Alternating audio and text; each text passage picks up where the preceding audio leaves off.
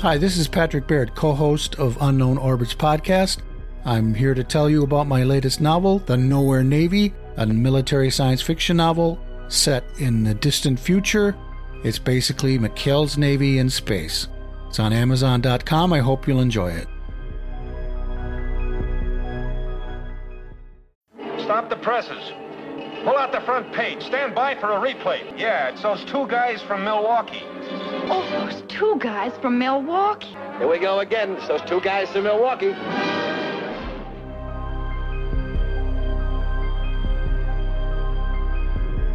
Welcome to Unknown Orbits, the podcast in which two writers discuss everything science fiction from Gernsback to Roddenberry.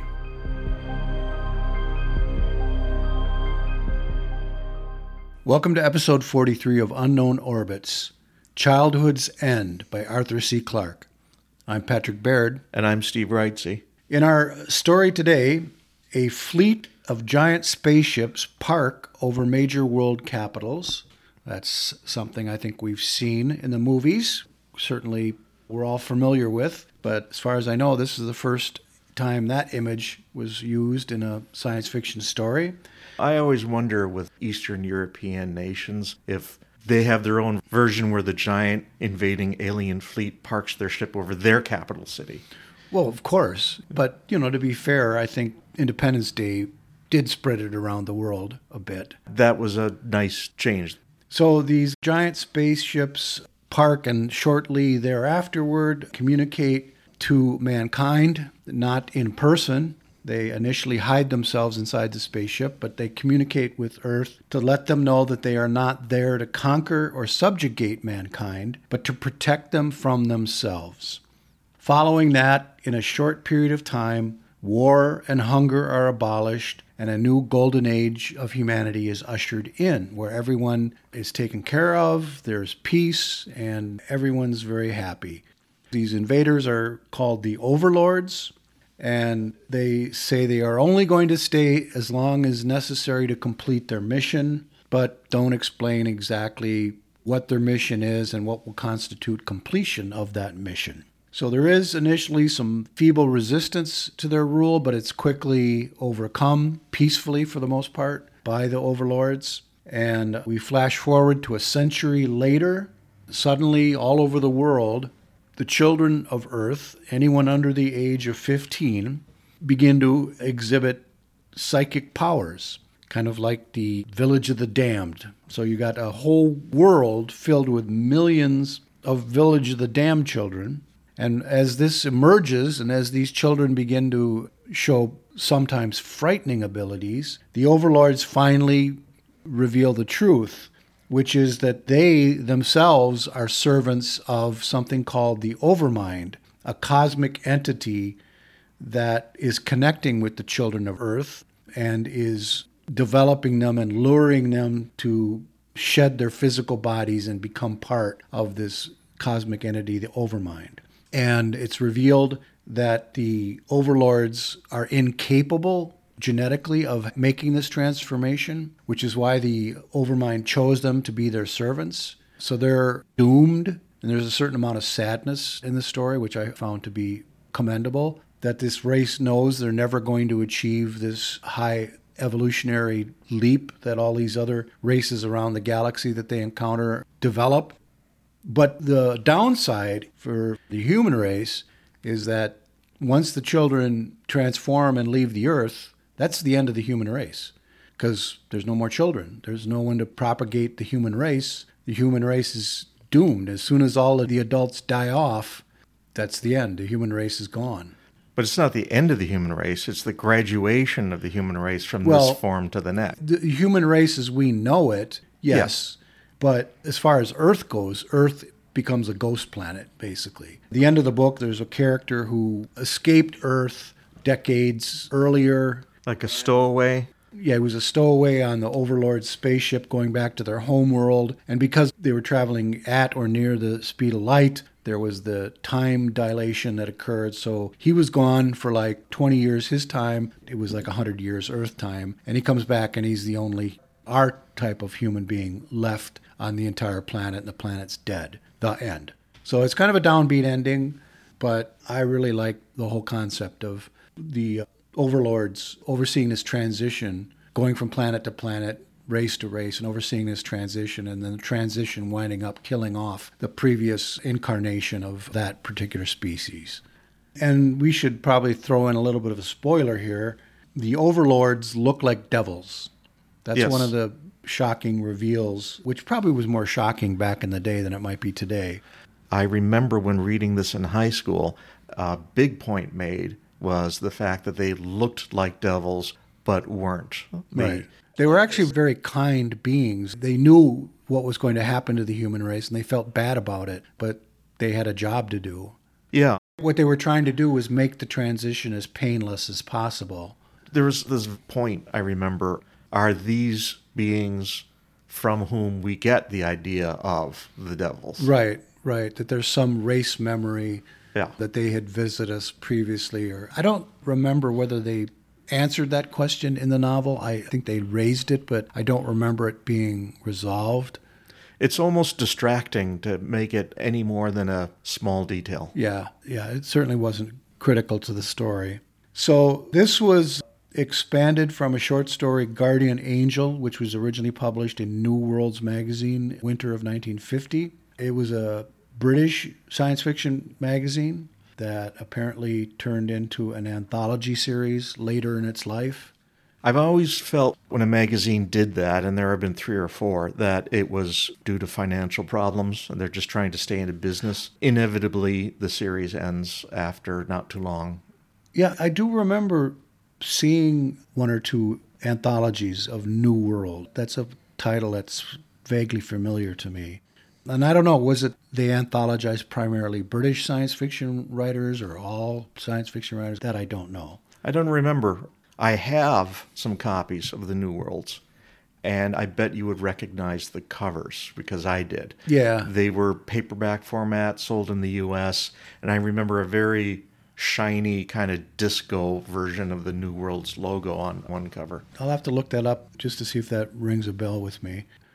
So Clarke is considered one of the big 3. He, Heinlein, and Asimov. They are the pinnacle of science fiction, at least in terms of the popular view of science fiction, that they're the big 3. He was named a Grand Master by the Science Fiction Writers of America, deservedly so. He was a lifelong member of the British Interplanetary Society, going back to his teenage years, I believe. He had degrees in mathematics and physics, so he fits the mold of the very, very smart science fiction writer that we've been talking about all this time. And he is given credit for being the first person to realize that geostationary orbits for satellites were possible, which some people said was not possible. It was a point that was argued for many years. Some people thought that was not possible. He was one of the advocates who not only claimed that it was possible, but showed how it could be done. Without geostationary satellites, we wouldn't have cell phones. We wouldn't have half the technology that we have today. He was one of the people who was responsible for promoting that. So like a lot of science fiction writers at the time, maybe not a lot, but a number of writers, Clarke shifted over, at least partially, to writing nonfiction in the 1950s. And it was science-based and often related to the exploration of space. He and Asimov and a few others, they adopted sort of a veneer of academia where they were playing out the role of the wise man of science fiction, who had an insight into the future that they wanted to share with the masses, which was important, I think, at the time to help not only popularize science fiction, but to give science fiction an air of more legitimacy. But also, the most important part of this was to help popularize the idea of having a space program. The idea of the science fiction writers having a special view of the future, doesn't that come from Campbell and most of those same writers in the 40s? I'm thinking of some letter that Isaac Asimov wrote about science and science fiction. That was certainly part of Campbell's agenda, was to position science fiction as the predictors of the future. That was why he deliberately, and we talked about this in a previous episode, deliberately published a story detailing to some degree the technical aspects of the atom bomb, which wound up getting him under the attention of and scrutiny of the FBI. So that was a provocative thing on his part to try to make a point. He was right, but he was trading on information that was publicly available, and I would say most physicists and other similar scientists of the era were probably already familiar with this information. So it wasn't something that he himself was brilliant in uncovering. He just was able to tap into a vein of knowledge that was there on the science side. So yes, as the world emerged into the atomic age in the late 1940s into the 50s, the idea that you had these world-killing bombs potentially that had been developed by science meant that what else could be developed by science? So the idea of space travel was one of those things that was elevated during this period of time. Now, just about everybody in the science fiction field who was working was writing stories popularizing the idea of space travel. But there were a handful of people who were actively collaborating with the government or actively lobbying the public on the idea of the feasibility of space travel and the desirability of space travel. There's a quote I found while I was doing a little research for this from the Encyclopedia of Science Fiction that said, "Space flight is the classic theme of science fiction," which is probably true. I mean, I might put time travel up there close to it. The very earliest stories, the kind of proto-science fiction stories in the 1700s, trip to the moon, that kind of thing. They're all space trips. Oh yeah, you go all the way back to the beginnings of science fiction, and there was always escaping the Earth and traveling to the moon or Mars or whatever. So one of the people we can point to is not exactly a science fiction writer, but he was a science writer, Willy Ley. Willy Ley was a German immigrant who had been involved in the 1920s with Fritz Lang and others. There was a movie made in 1928 or 1929, Der Frau im Mond, The Woman in the Moon, which was a bunch of German scientists and science enthusiasts made a movie about a trip to the moon, which was highly scientifically predictive. It actually had a lot of technology in it that was later adapted in part by our space program, our Apollo program. In fact, it was so revolutionary in a way that the Nazis seized all the prints of the movie and put them in a vault during the war with fear that it might leak out to the West and give them a leg up on their rocketry and bomb programs. So Willy Ley, once he emigrated to the United States, he wrote some very influential and important books. The first one was Conquest of Space in 1949, and that was important because it included paintings from the renowned artist Chesley Bonestell. Now, if any of you can think back to the 1950s and the old paintings of men walking on the moon in spacesuits and rocket ships flying out of Earth, the shiny, pointy, with tail fins spaceships, that, to a large degree, came from Chesley Bonestell. He was the illustrator of space throughout the 1950s into the 1960s. Was Conquest of Space the basis for an early movie similar to Destination Moon? I think all they did is they took the title. I think they only took the title from that book and didn't credit Willy Ley. If I recall correctly, Conquest of Space was not a very good piece of science fiction. That was the one I think that was rushed into production to beat another movie that we're going to talk about here, Destination Moon. Destination Moon was written by Robert Heinlein, of all people. He was heavily involved. And again, Chesley Bonestell was the artist who did the matte paintings and the production design for that movie. That was a highly acclaimed, fairly good science movie produced by George Pal, who we've talked about his previous works, When Worlds Collide, War of the Worlds in the 1950s. So it was about as accurate a movie as you can get for the time, and it was hugely popular. It was a box office hit, and that was in 1950, so that really helped kick off the whole science fiction craze of the 1950s. It helped to popularize in the popular imagination the idea of space travel and what it would look like and what it would feel like.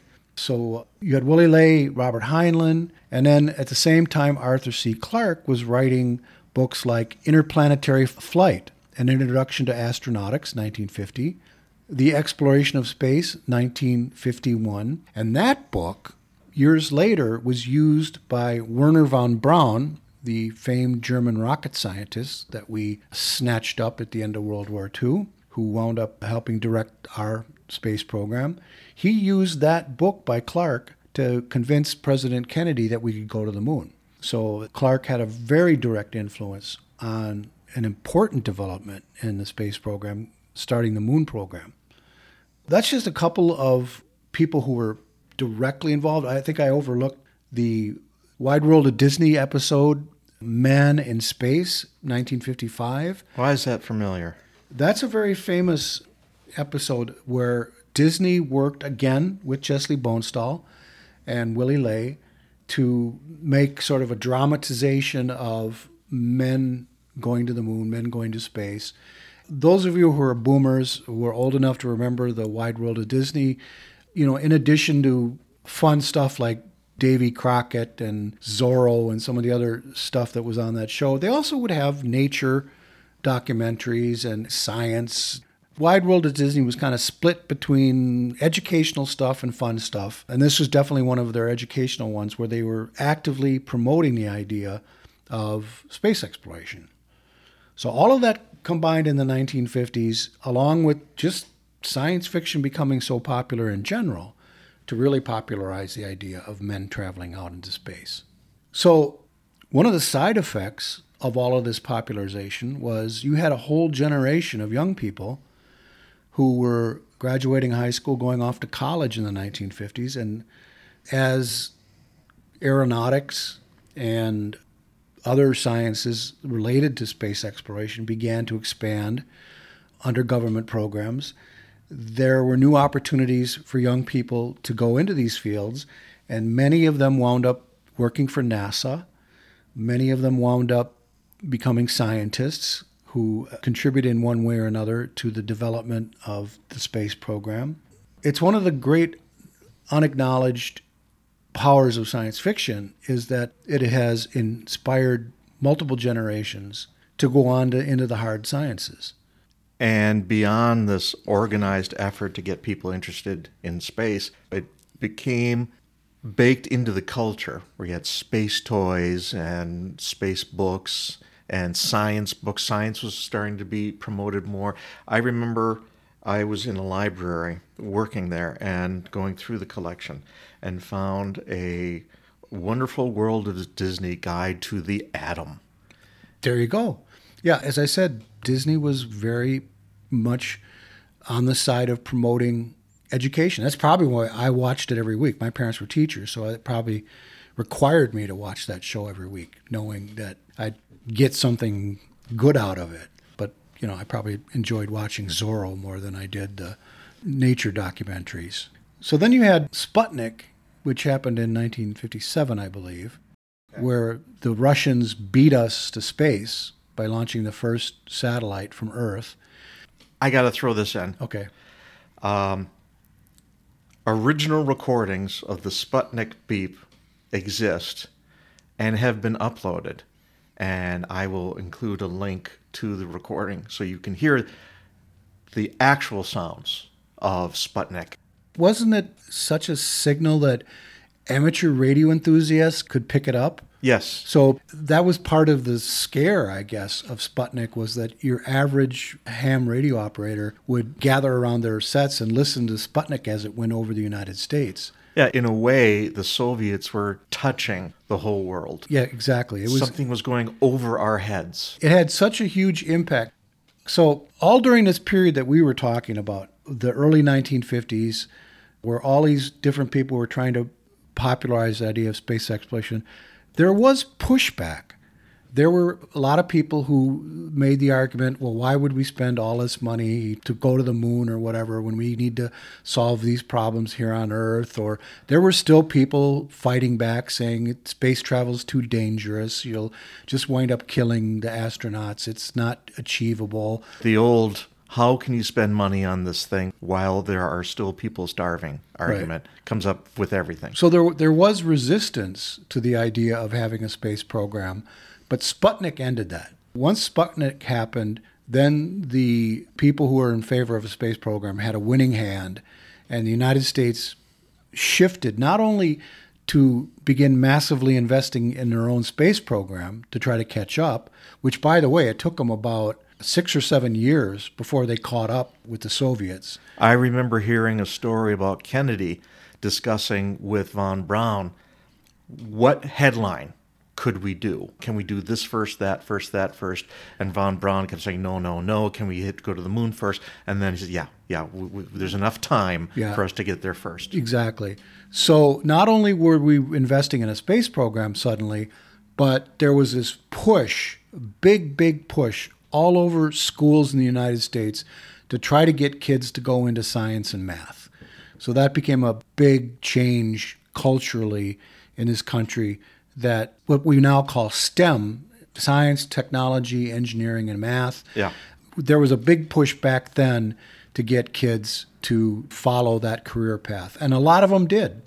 So it was a good thing for the United States, and it probably led to all these wonderful innovations that came about as a corollary to the space program or elsewhere in the 1960s. All of the things that we take for granted now with our technology had its birth back in the 1950s following Sputnik, when we had this push to get people into STEM careers. And that reminds me, in the 70s, we would regularly get programs. Here are all the great things that this money we're spending on NASA brought us. They would always start out with Tang, which was not, it was not invented for the space program. It already existed. You know what, though? As a kid, I loved Tang. For whatever reason, my parents had these weird quirks, and one of them was they looked down their nose at Tang for some reason. So I never got Tang at home. I would always be like, I'd go to a friend's house and have an overnight. I think we went to the cabin up north one summer, and somebody brought along some Tang, and I was like, oh, I get to have Tang with my breakfast. And I don't know if there was any nutritional value whatsoever in Tang, but it was the glamour of drinking the drink that the astronauts drink. And I think that's exactly how they sold it. My parents had quirks too. I know this is an aside, but when I had Fruit Loops for the first time? In my late teens, because I bought the box.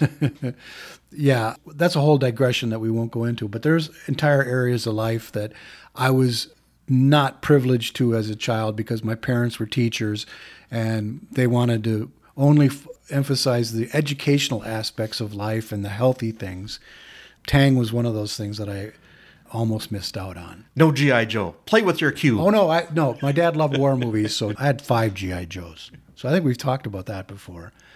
So I don't know if there's any further elements we can talk about how science fiction popularized space travel, advocated for space travel. Maybe one way to close it out is to return back to Arthur C. Clarke and talk about how he was a partner with Stanley Kubrick in development of the movie 2001: A Space Odyssey. As well as the faked moon landing videos.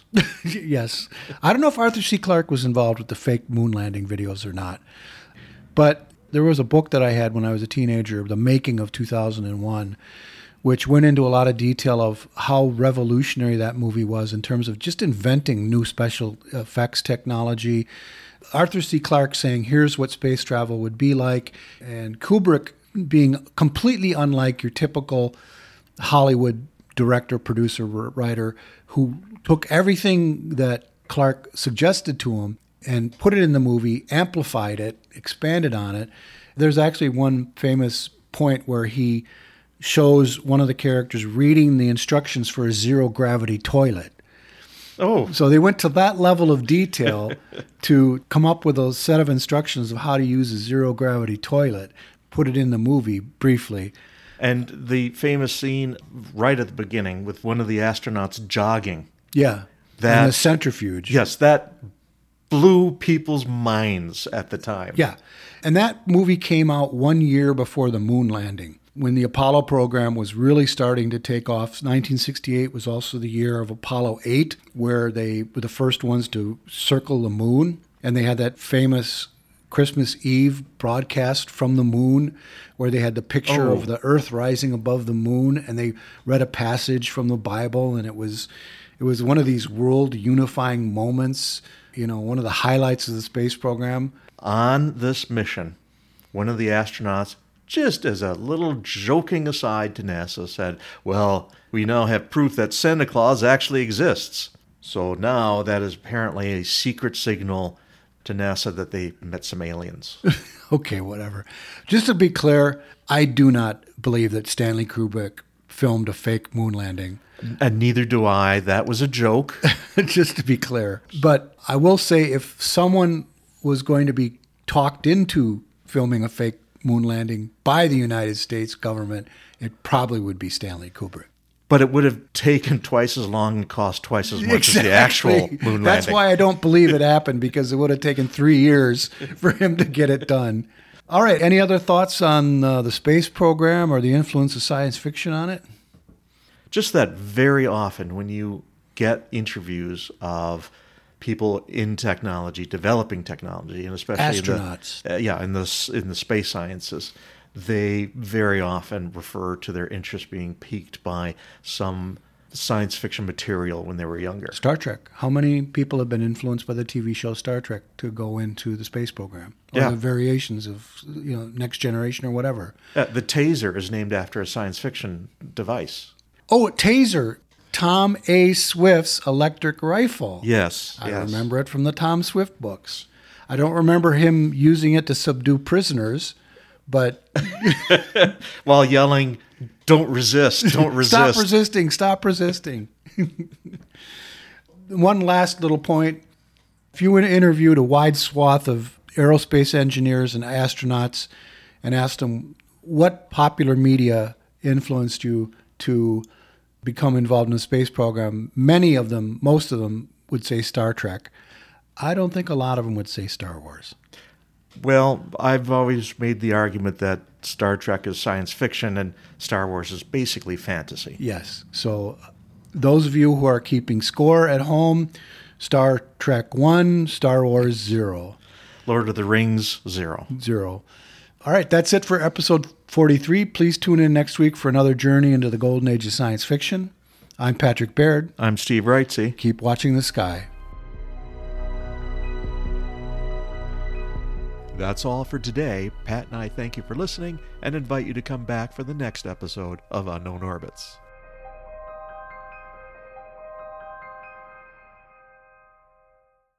Two guys from Milwaukee.